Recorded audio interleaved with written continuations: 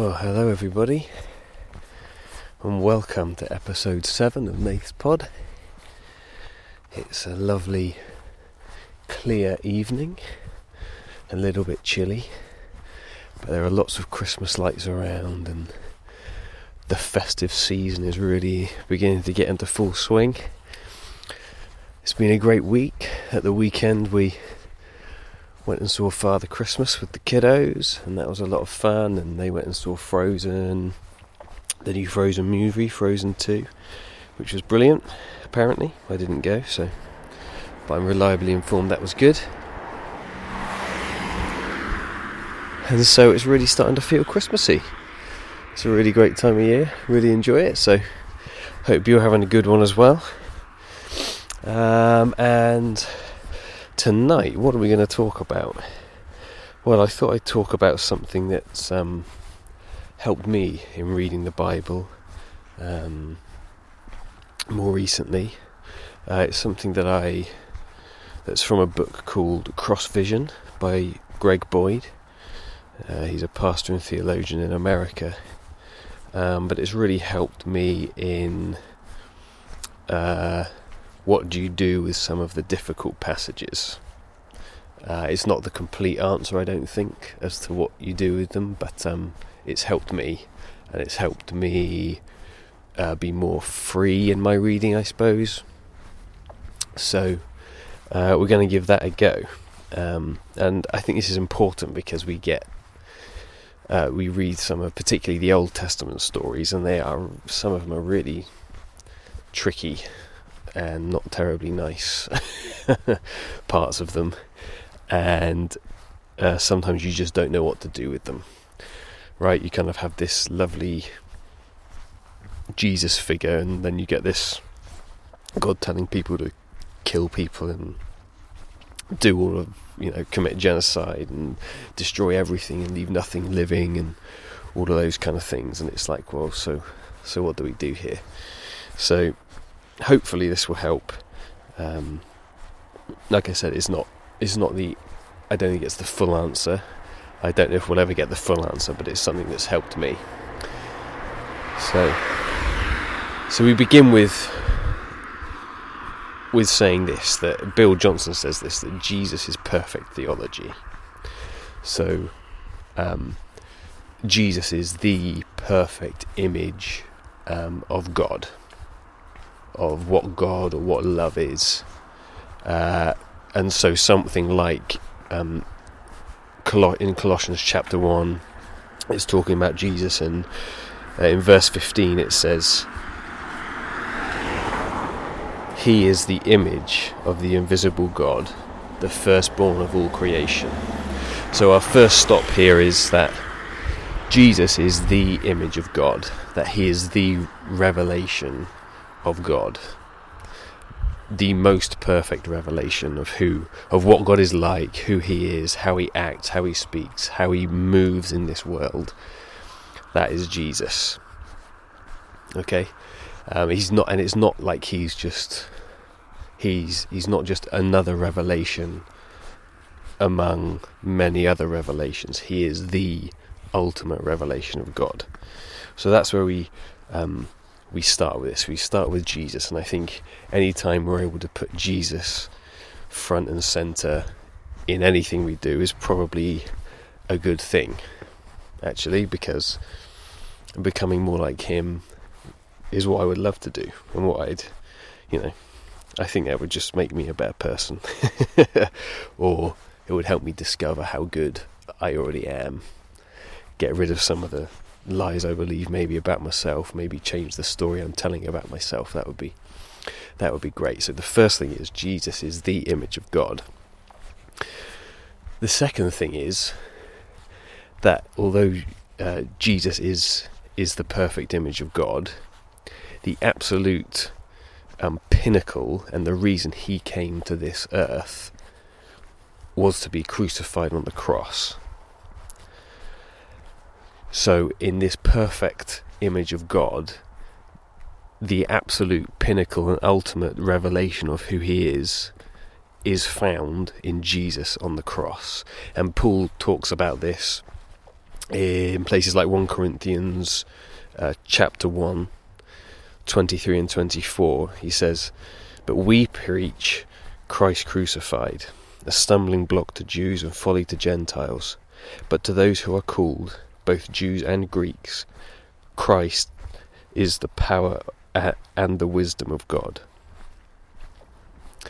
So Paul says, well, it's not just Christ. Yes, it is Jesus. It is what he has done, but it is Jesus on the cross is the absolute, ultimate, perfect picture of who God is. This self-giving, loving, always wanting the best, other-centered, self-emptying love, that he would come down and that he would die for us.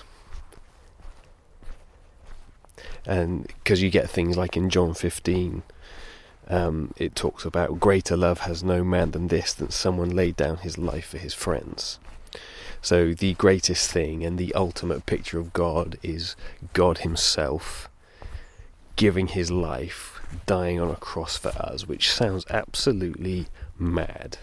In that time and in those places, God was the one who you just kept happy.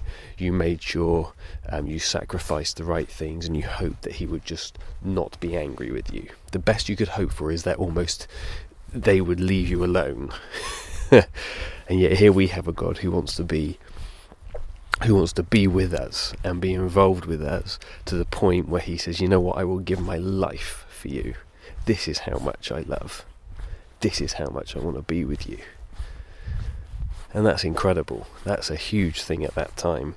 So when he talks about it's folly, a stumbling block to the Jews and folly to the Gentiles, it's just something people couldn't get their heads around. And I mean, even I struggle to get my head around the fact that we killed God. God became so vulnerable that we could kill him. That it's absolutely incredible, and yet this is the God we're talking about. And so Jesus is the perfect image, but him on the cross is the ultimate image. Okay, so he is the perfect image, the cross is the ultimate image of what God is like. And then we remember things like that Jesus Christ is the same yesterday, today, and forever. Okay? And in other places it talks about how he was there at the beginning of the creation of the world, and before that even, and he will be there at the end. He is the Alpha and the Omega and all of those things. And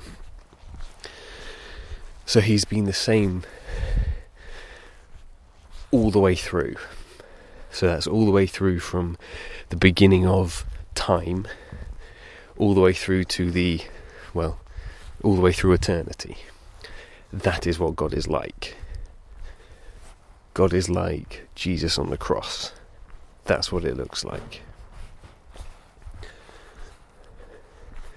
And that is amazing, right? That he has always been like that.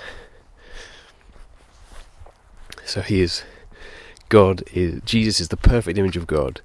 The cross is the ultimate image of who God is, and he has been like that from the beginning of time. So that's where we go. And then we step into other things like the fact that God is love. In 1 John 4 talks about anyone who does not love does not know God, because God is love. And of course the famous verse, greater love has no one than this,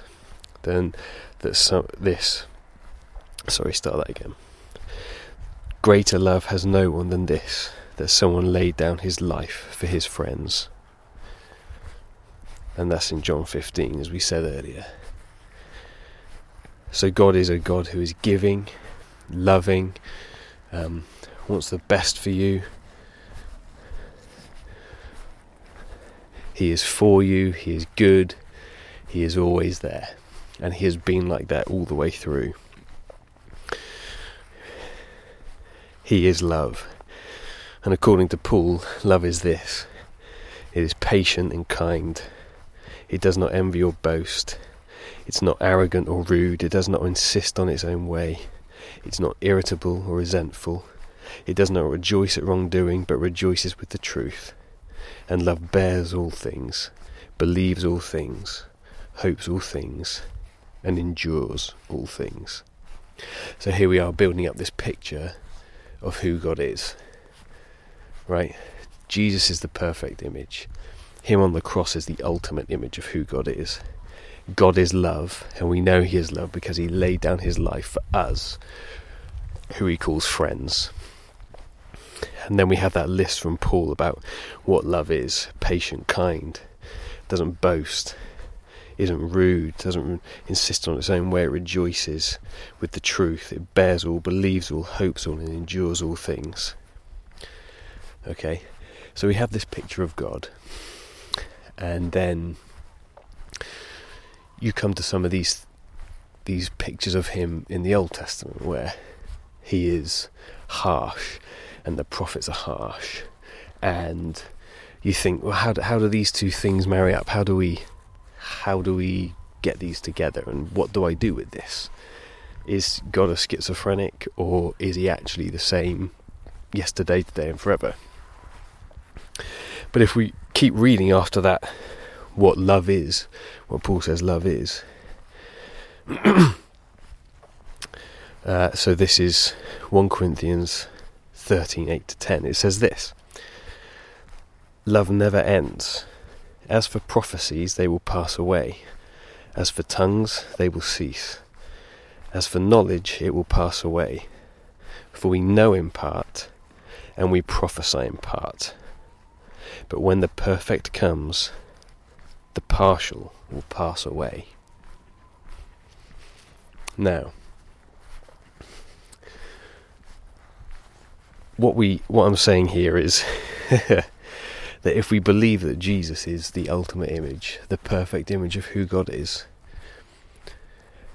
then we have to believe that something else is going on in the passages in the Old Testament, those violent ones, or those ones that we really struggle with. We have to believe that there is something else going on there. And so we have to begin to interpret them in a different way. We have to begin to interpret them through Jesus. You know, he says to his disciples that all scripture points to me. So we have to find a way of saying, okay, well, Jesus is the standard by which I measure everything of this. He is the glasses I look through for the rest of this. And what I have to do is find him in every situation, find how this points to him. Now, that isn't always easy, but I think if we can come to the Bible with that always in our minds, that Jesus is the ultimate revelation, then it will force us to begin to interpret the Bible in a way that glorifies God and glorifies Jesus. You know, on the road to Emmaus, the disciples are really down, and Jesus comes alongside them and says, "What's the trouble?" And the disciples don't recognize him, and they say, "Our rabbi has been killed." And Jesus begins to talk to them and begins to open up the scriptures to them, and they're amazed, and they're like, "Oh my goodness, this is amazing! This is all about Jesus." And kind of something begins to happen, and they turn around and something begins to spark in them. And they say, "Come with us," and then he breaks the bread and they suddenly realise who he is. So Jesus knew how to interpret these scriptures to say, well, this is actually what God is like. And he took them through and said, well, this and this and this and this. Now, we don't know what he said, but maybe that's what we should do. If we want to be more like Jesus, then maybe we need to read the Bible like Jesus. Maybe we need to decide, well, I'm not going to say that Jesus is, that God is one who wants genocide. I don't believe that. Although it says it, I can't square the God I find in Jesus with a God who would want to wipe out entire nations and tribes. And so I have to somehow say, okay, I don't quite know what to do with that at the moment, but what I do know is that Jesus is the one, Jesus is the image, Jesus is the one that I follow, Jesus is the one that I actually profess my faith is in. That it is through Jesus to the Father and the Holy Spirit. So, I hope you found that helpful. It's rather open-ended, I realise, because there's kind of no hard and fast revelation or examples of the things that I've done. Maybe we'll talk about one next week. But ways that I've interpreted the Bible as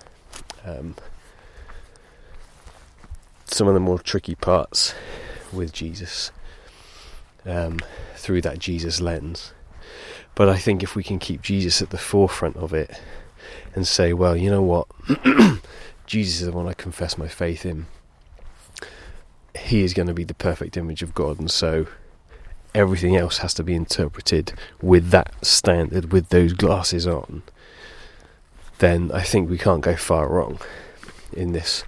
When we read the Bible and when we live life, if we can somehow bring Jesus into all of that, and the way that he interpreted the Bible and the way that he lived his life, that's what we want to do. Bringing life and hope and love. We want to be love, just as God is. Right? So we want to be patient and kind, not envy or boast, not be arrogant or rude.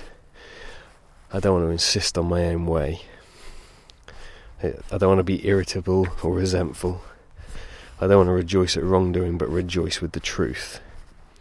And I want to be able to bear all, believe all, hope all, and endure all things.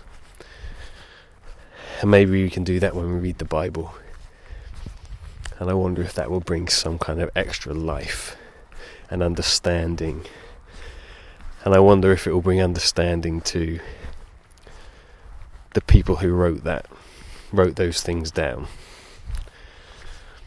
You know, they were a part of a culture and a time. They were real people in a real place at a real time, trying to deal with real life problems and situations. And maybe it would help us extend grace to them and even grace to others as well as we go through life. So I hope you found that helpful. It's been fun. It is quite cold out here now, so I'm not going to make this too long, but please rate and review the pod if you like it, and maybe even if you don't.